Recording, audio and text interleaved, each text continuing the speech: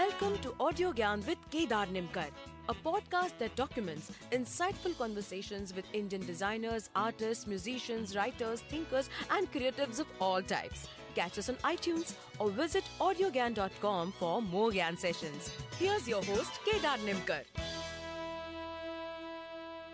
Today I have Ambi Parmeshwaram with us on Audio Gyan. Ambi brings with him over 35 years of experience in marketing, sales and advertising. He's an alumnus of IIT Madras and an honor roll graduate of IIM Calcutta. He has a PhD from Mumbai University and has also done an advanced management program from Harvard Business School. He's author of 7 books and more than 100 articles. Ambi has been involved in building of brands such as Tata Indica, Santoor, TCS and many more. Actually, I would like to tell listeners to check his website, brand-buildings.com. It is quite comprehensive with a lot of articles published by him. So, yeah.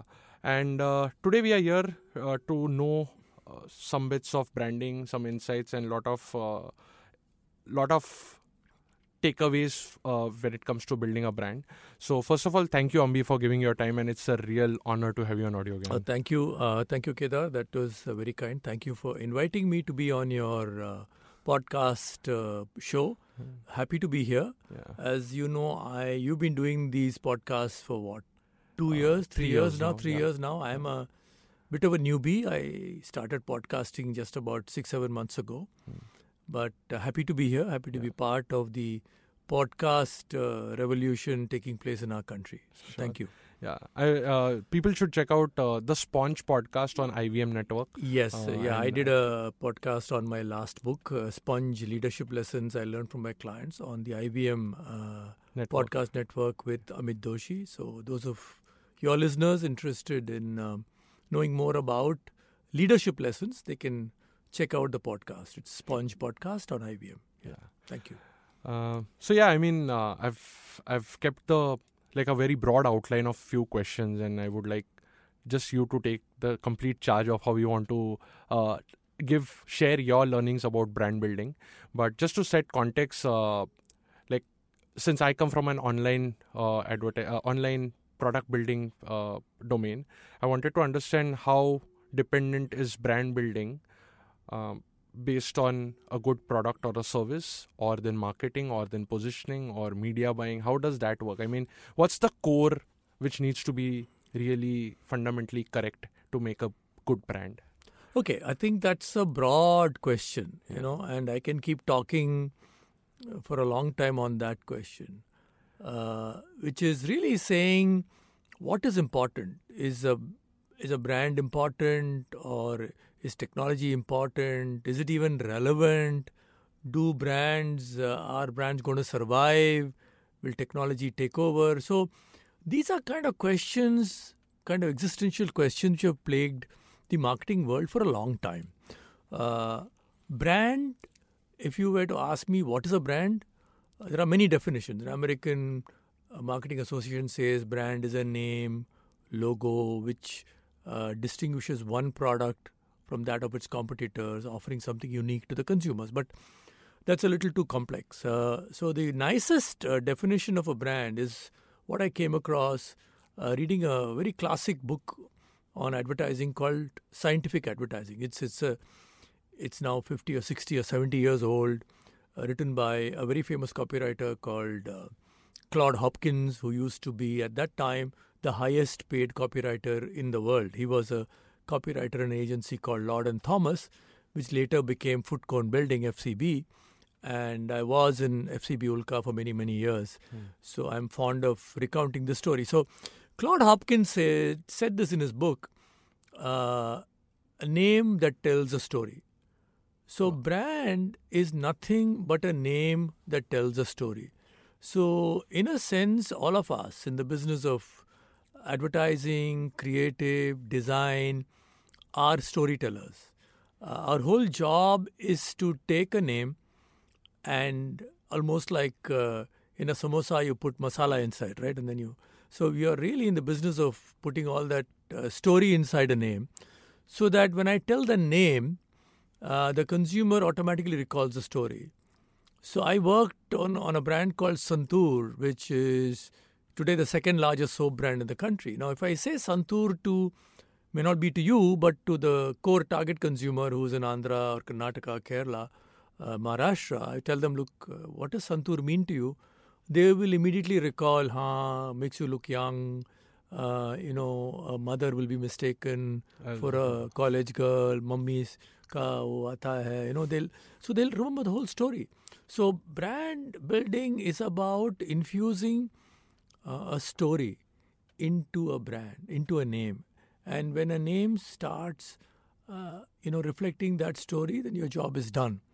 And then the job is then to make sure that you keep keep replenishing the stock, and therefore it stays exciting, happy, etc., etc., etc. So that job of putting in, a story into a name is going to continue forever.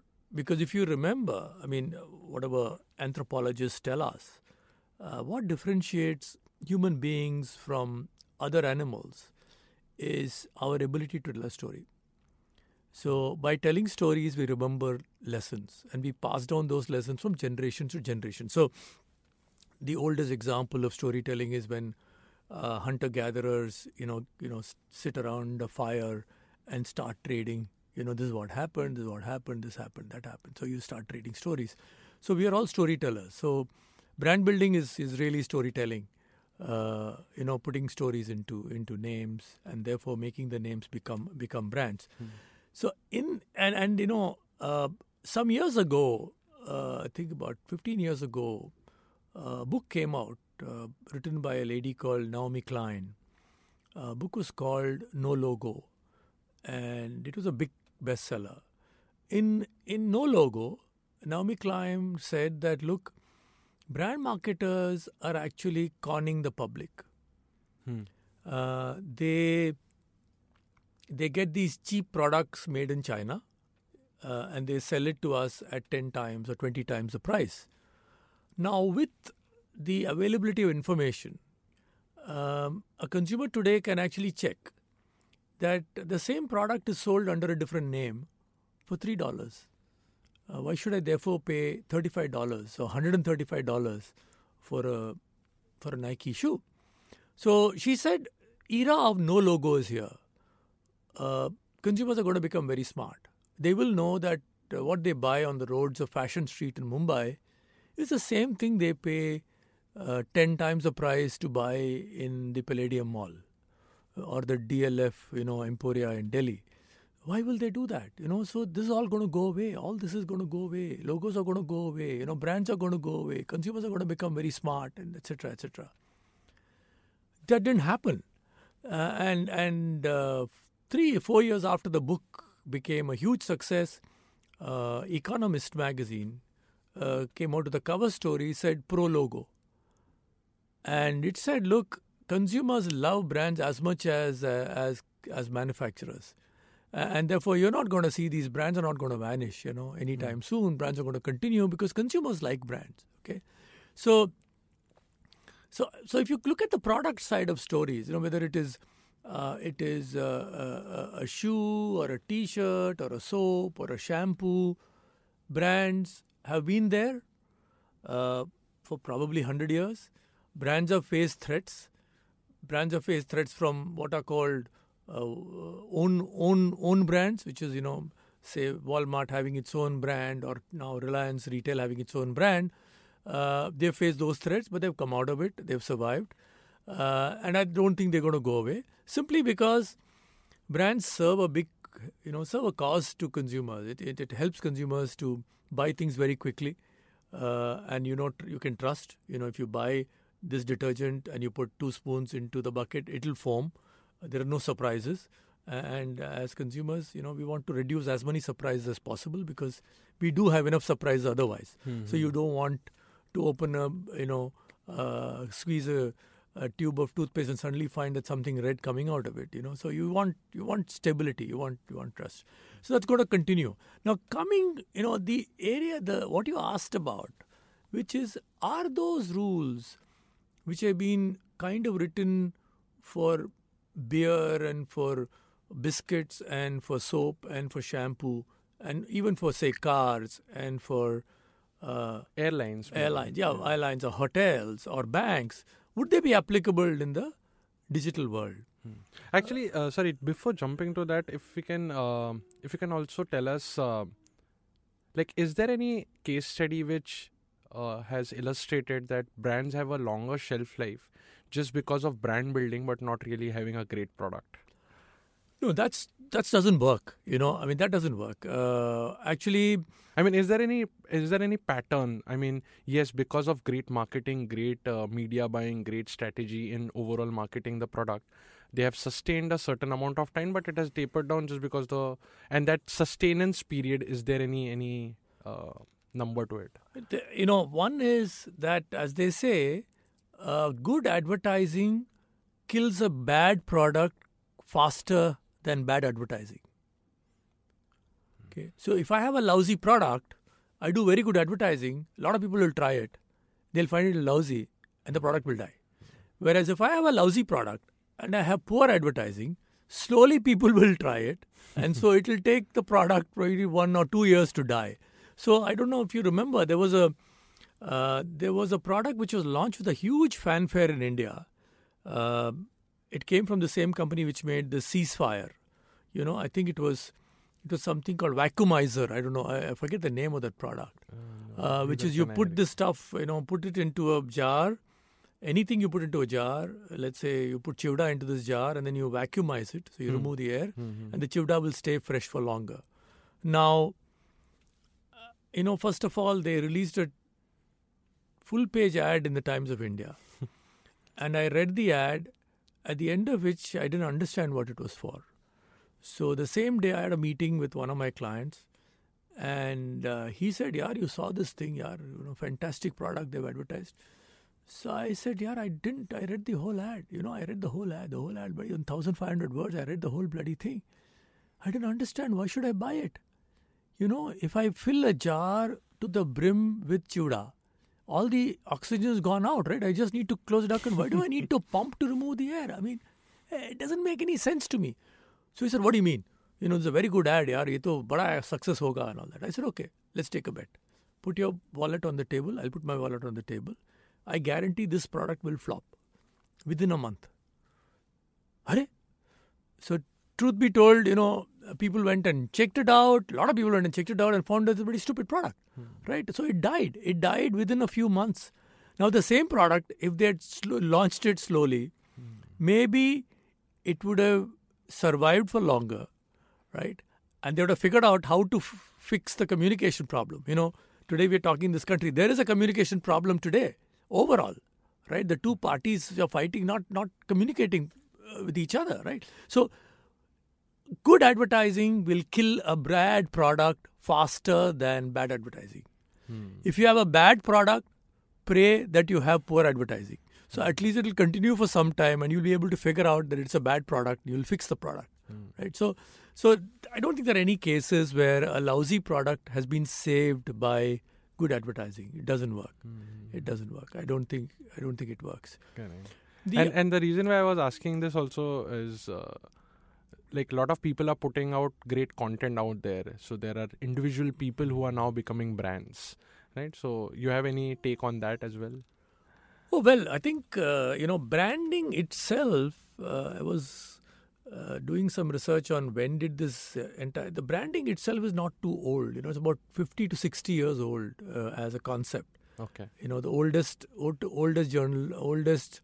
academic work on branding is probably 50 or 60 years old, In fact, I graduated from IIM Calcutta 40 years ago, so 60 years old, right? But there are instances when Hitler used to have a propaganda and it used to so that, you then put a brand name on it, but in those days it was not called brand, it was called reputation, it was called trademark, it was called trade name, but it was not called brand. But the concept of personal branding has also been there for a long time. But Tom Peters wrote a book called Brand Me. It was an article which came, I think, in Fast Company just 25 years ago. When he said, look, people are also brands. Just like soap and car, and I think people are also brands. And then he said, look, how do you build your own? Today there are image consultants who can advise a CEO how to build his brand.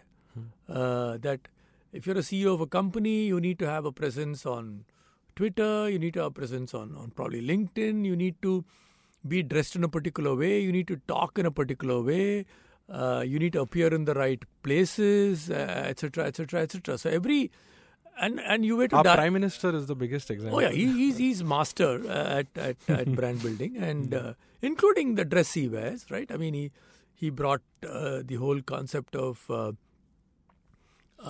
wearing this half sleeve jacket, and that's become it's become a corporate apparel now. In corporate events, when I do my book talks, I wear those, the half sleeve jacket. But today you can wear it and walk into any formal affair. It's seen as formal wear, which I think is good, because for a country like ours, the typical tie and jacket is actually quite stifling. So everyone is a brand, and what are you doing? Do you know you're a brand?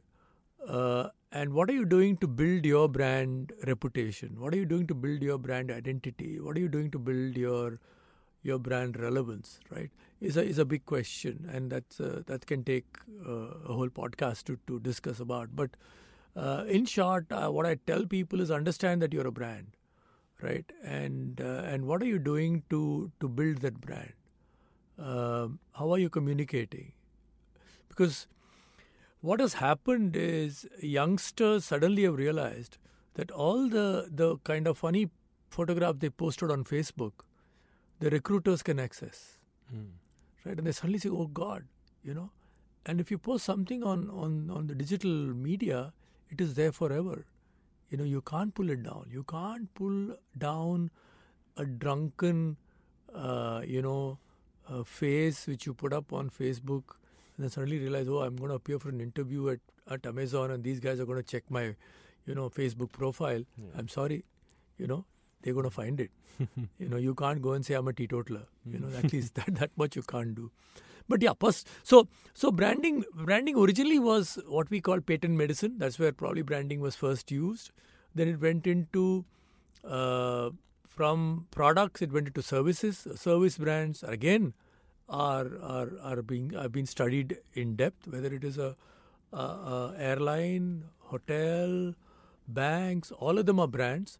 But the big difference between a product brand and a service brand is that a service brand changes with every interaction the customer has with the service. Like I may be used to So you mean to say they change as per the biggest client they have? No.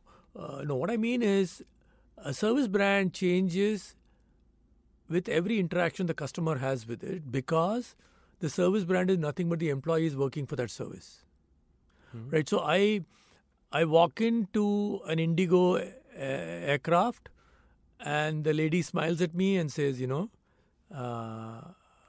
morning. Good morning, sir, or whatever. It's one thing. So the next time I walk into an Indigo airline, I expect them to say good morning, and instead, they turn their face away, and I say, look, I've been treated rudely.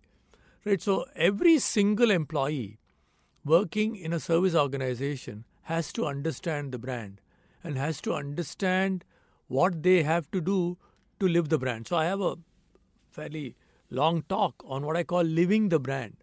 And living the brand is critical for a service industry. We all say that, one of the things which, public sector banks are criticized in this country, and private sector banks are, are praised. But one of the things which the public sector bank understand is the personalization. So a lot of them recognize you by face, they invite you, and the manager will take you in. So that's something. Speak in your language. Yeah, and that's something which, an MNC bank, cannot replicate that easily. So a service brand, every interaction it has with a customer changes. And it has to be conscious of that, which means if you have 50,000 employees working with you, all 50,000 need to know what does your brand stand for, and what is to be done and what is not to be done, how not to behave as much as how to behave. So we had product brands. From product brands, we went into service brands. Then we got understanding personality brands, how personality brands are different, whether it's a film star, politicians, even you and me are brands. And now we are getting into an area what we call digital brands, which really don't exist, right? I mean, they are all existing in probably some cloud somewhere. Now, the question you asked is branding relevant to them? I think it's as relevant as it is to any other type of brand. So, if I go to, let's say, book my show, and I expect a particular level of look and feel, if tomorrow you suddenly change it, you may provide the same service. So I'm going to be a little disturbed. And therefore, because I expect a particular branding experience. And so digital brands, you cannot say that because I'm digital, I am not a brand. Digital is as much a brand as anything else. Yeah.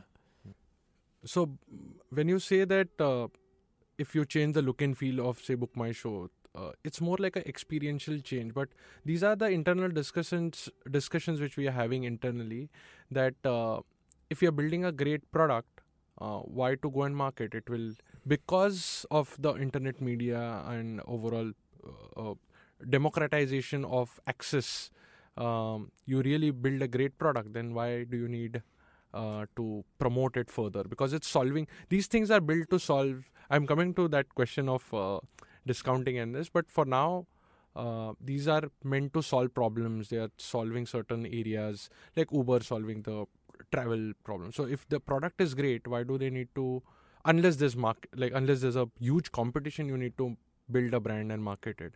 But otherwise, do you think it's required in the current time? I think those days are gone when, say that, I build a great product and the consumer is going to queue outside my door. That's not going to happen. Consumer is very busy with whatever he's doing. So you got to market your product. Okay. So even if you have a great product, in aerospace, in space technology, there is this concept of an escape velocity. So the Earth tends to pull everything down.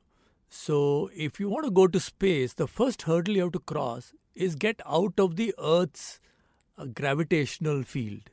So to get out, you need to hit what is called the escape velocity. When you hit escape velocity, then you're into space. After that, even a little bit of energy can take you very far because, there is no resistance. So similarly, even if you have a great product, you need to give it escape velocity. You need to get that critical number of people to come and experience your product. After that, so we have this whole thing, right? Crossing the chasm kind of. Yeah, exactly. Crossing the chasm thing, and or this paid, owned and earned media. So you need to do enough in paid and owned so that you get enough earned media, right? So even if you have a great product, if you don't give it enough thrust, okay, it'll not escape. If it doesn't escape, it's not going to cross the chasm. And if it doesn't cross the chasm, it's going to stay within the 5%, 10% consumers. So even a great product, great experience has to get that initial thrust. And once you get the initial thrust, then you are unlike other product categories, in a digital product, you know who your customers are, right? And you're constantly monitoring whether they're happy with your product or unhappy with your product. What are they happy with? What are they unhappy with? And you can keep fine-tuning it and improving it. And if you do that well, then, you can actually keep your customers, get more and more money out of them, and also get them to spread the word to get more people into your brand, right? So I think you cannot say that, I've got a great product. People will come. People will find out and come. They will not come. And also it has to do with the growing chaos of brands also, right? Oh, yeah. I mean, there are much more choices today than what it was, say 20, 30 years ago. Yeah, very much. So,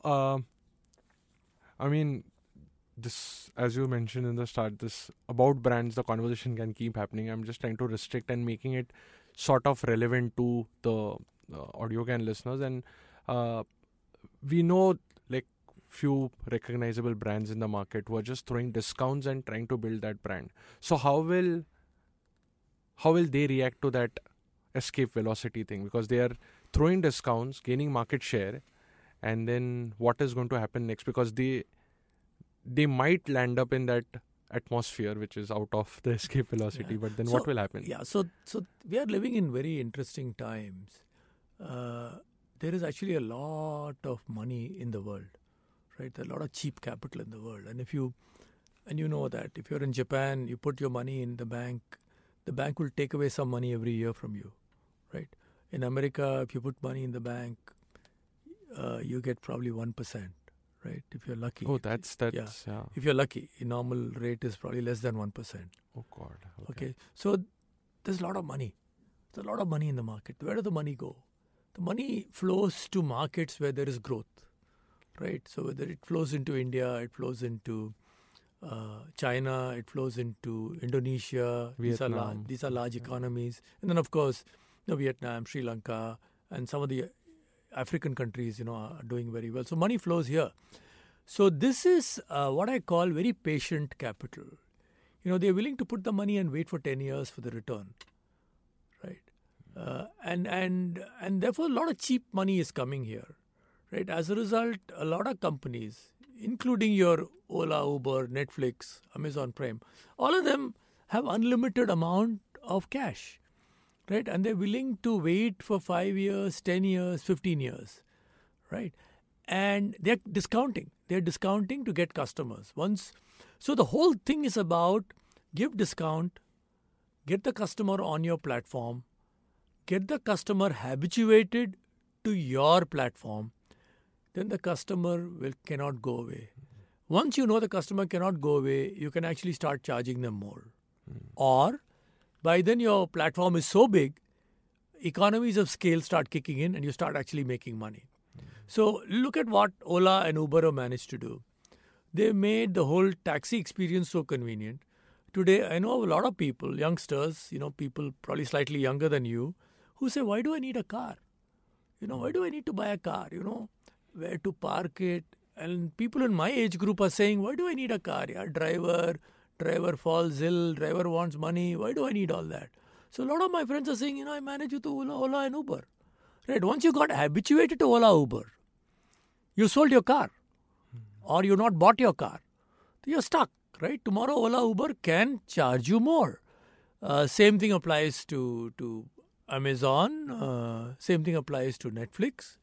Once you cut, they call cable cutting, right? Once you cut your cable, right, and then you're now dependent on Amazon and Netflix to give you entertainment, and you're willing to pay more. Right. So this will happen.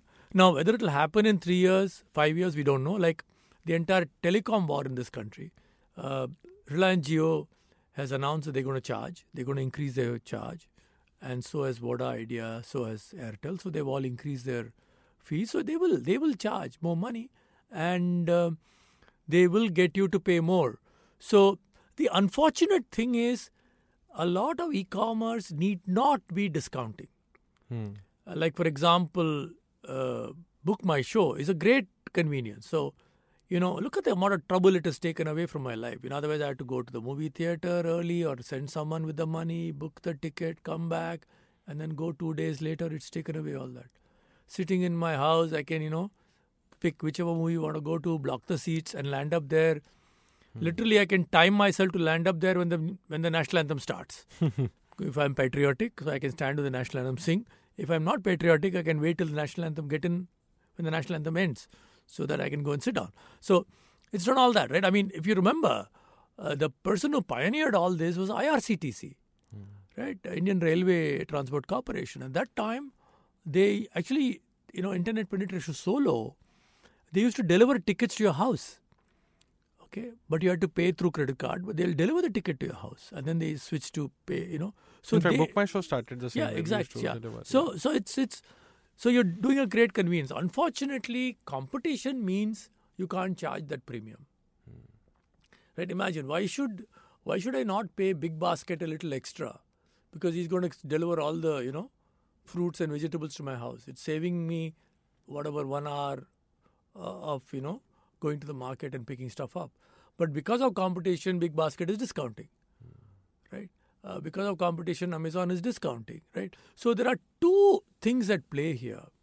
One is you discount in order to onboard new customers. Then you discount to keep them with you and not go away to competition. And then slowly the competition gets killed. After that, it becomes either a monopoly or a duopoly. Then you can start taking up your prices. So this game will play out in mobile services, it will play out in taxi services, it will play out everywhere. There's also one more aspect. Because of this behavior, they keep coming for the initial discounts, and you gather as much data as you can and then serve them personalized so that you have the entire ecosystem built, like super apps, right? Now you just need one thing and then you leverage that. But yeah, as you said, they have that patient capital. But once suddenly you continue to discount or continue, still you think people will be attached to that brands per se? I think so. I mean, I don't want to disrespect anybody, but still, if you see, Tata as a brand has a different perspective versus Reliance, right? So there is very subtle something which is, I don't know what to call it, but there's something different. So what is that? No, but let's be fair. Tata was not very successful in the telecom business, right? But Reliance has turned out to be successful. So the bigger umbrella of the Ratan Tata and the Dhirubhai. Yeah, but unfortunately, consumer is in a sense short-sighted and also greedy, right?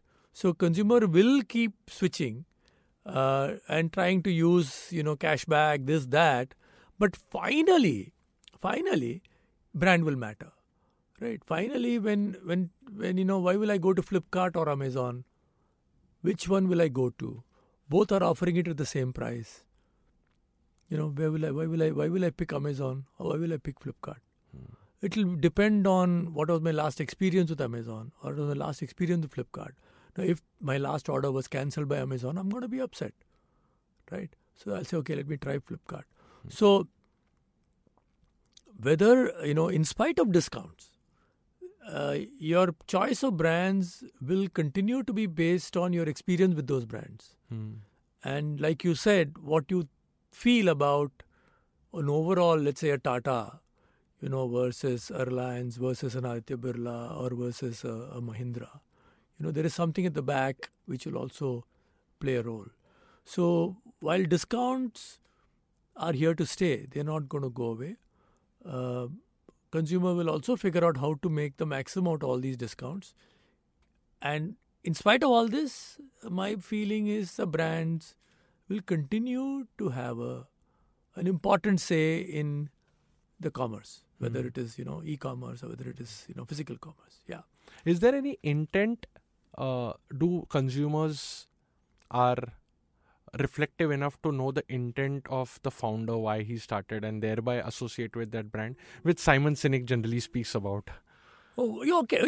Simon Sinek has that thing, right? The golden circle, which starts with why. And I think there's also another book called Baked In. I think it's by Crispin Boguski has written that book called Baked In. No, so there is an important thing, right? So even in India, even a consumer you go and ask a consumer who owns Amul, they'll say it is owned by a cooperative. It's owned by farmers. So you ask them, where does the profits go in a Tata company? They'll say it goes to hospitals. Right? So it helps. No, consumers know that, which is why Tatas tend to get a higher mind share compared to all other business groups, because they manage to, shall we say, project their brand better than anyone else. I mean, all groups do charity, but Tata, 65% of their shareholding is really with the Tata Trust, right? So, and you can't but acknowledge that they've built some great institutions around the country, whether it is the Indian Institute of Science or the Tata Memorial Hospital in Bombay, and now Tata Memorial Cancer Center in Calcutta, NCPA. So they've done so much. So when you buy a Tata product, somewhere in the back of your mind, you feel that, one, you're not going to be cheated. some part of the profits will go towards something good. Hmm.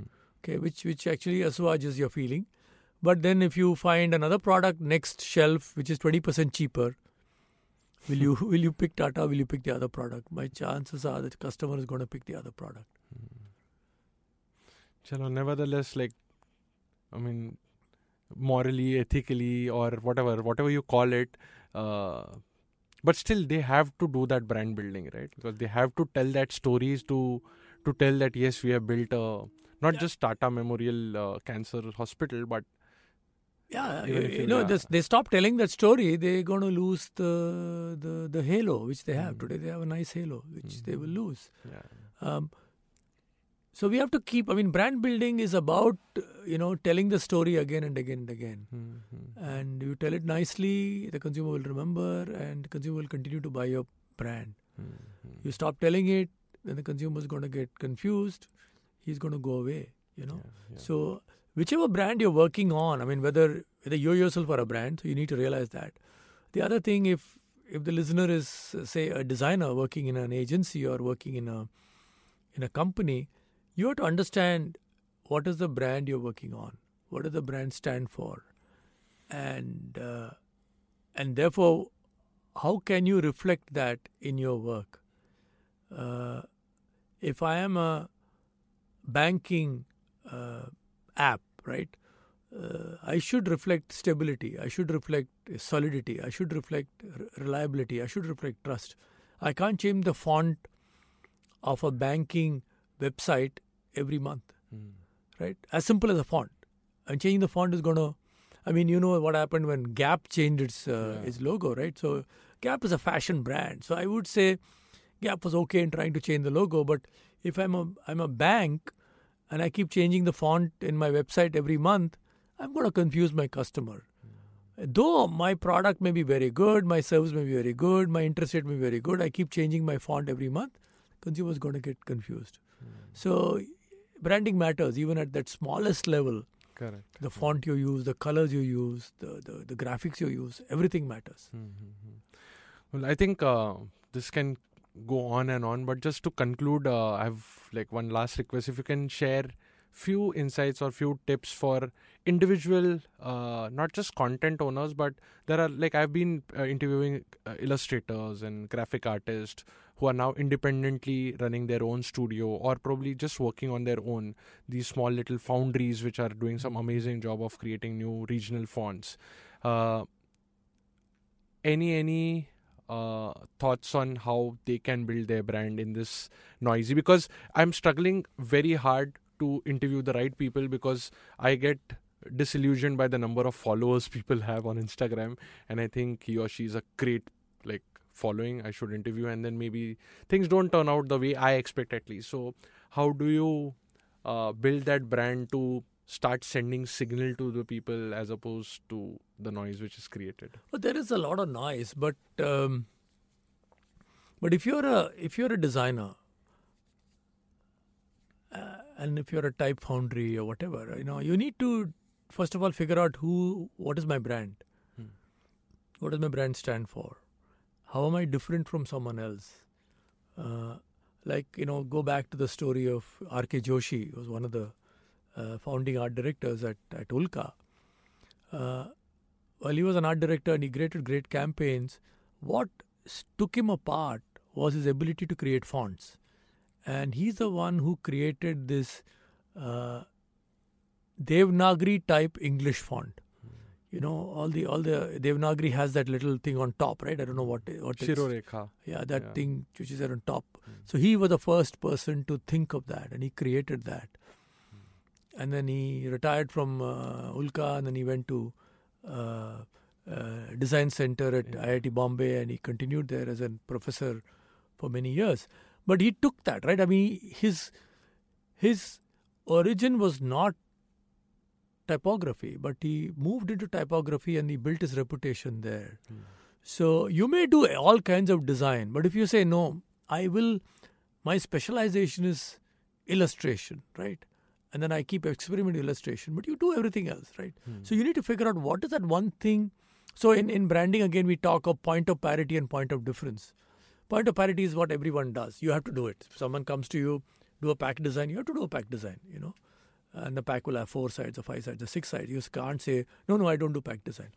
But then, what's your difference? Your difference is the way you use colors, right? The way you mix colors up, So you got to find your point of difference and then start excelling. And if you do that, then you will get genuine followers on Instagram and you'll get genuine friends on LinkedIn and Facebook, and you'll be able to actually build a brand.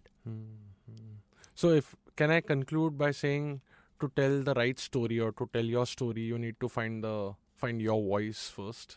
Is that fair to say? Yeah. I think that would be right. You got to decide what is your voice, what is your inner voice, and then tell that story convincingly, so that people will remember your story.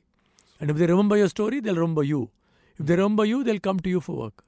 Right? Yeah. Cool. I think this is a good job. Thank you. Thank you very much for having me. And I wish Audio Gyan, Kedar, and all your listeners all the very best for the coming year and beyond. Yeah. Thank you. It was a real honor talking to you. Thank you very much. Yeah. So, on a closing note, do check out the Sponge podcast on IVM. And the book is out. It's called Sponge Leadership Lessons. I learned from my clients. And learned from clients, from Ambi Parmeshwaram. Thank you, sir. Thank you, Kedar. And that's it from today's Gyan session. Catch us on iTunes, Saavn, Stitcher, or any podcasting app you use. Do rate us on iTunes and follow us on Twitter, Facebook, and Instagram. Stay tuned for more Gyan on audiogyan.com. Till then, bye.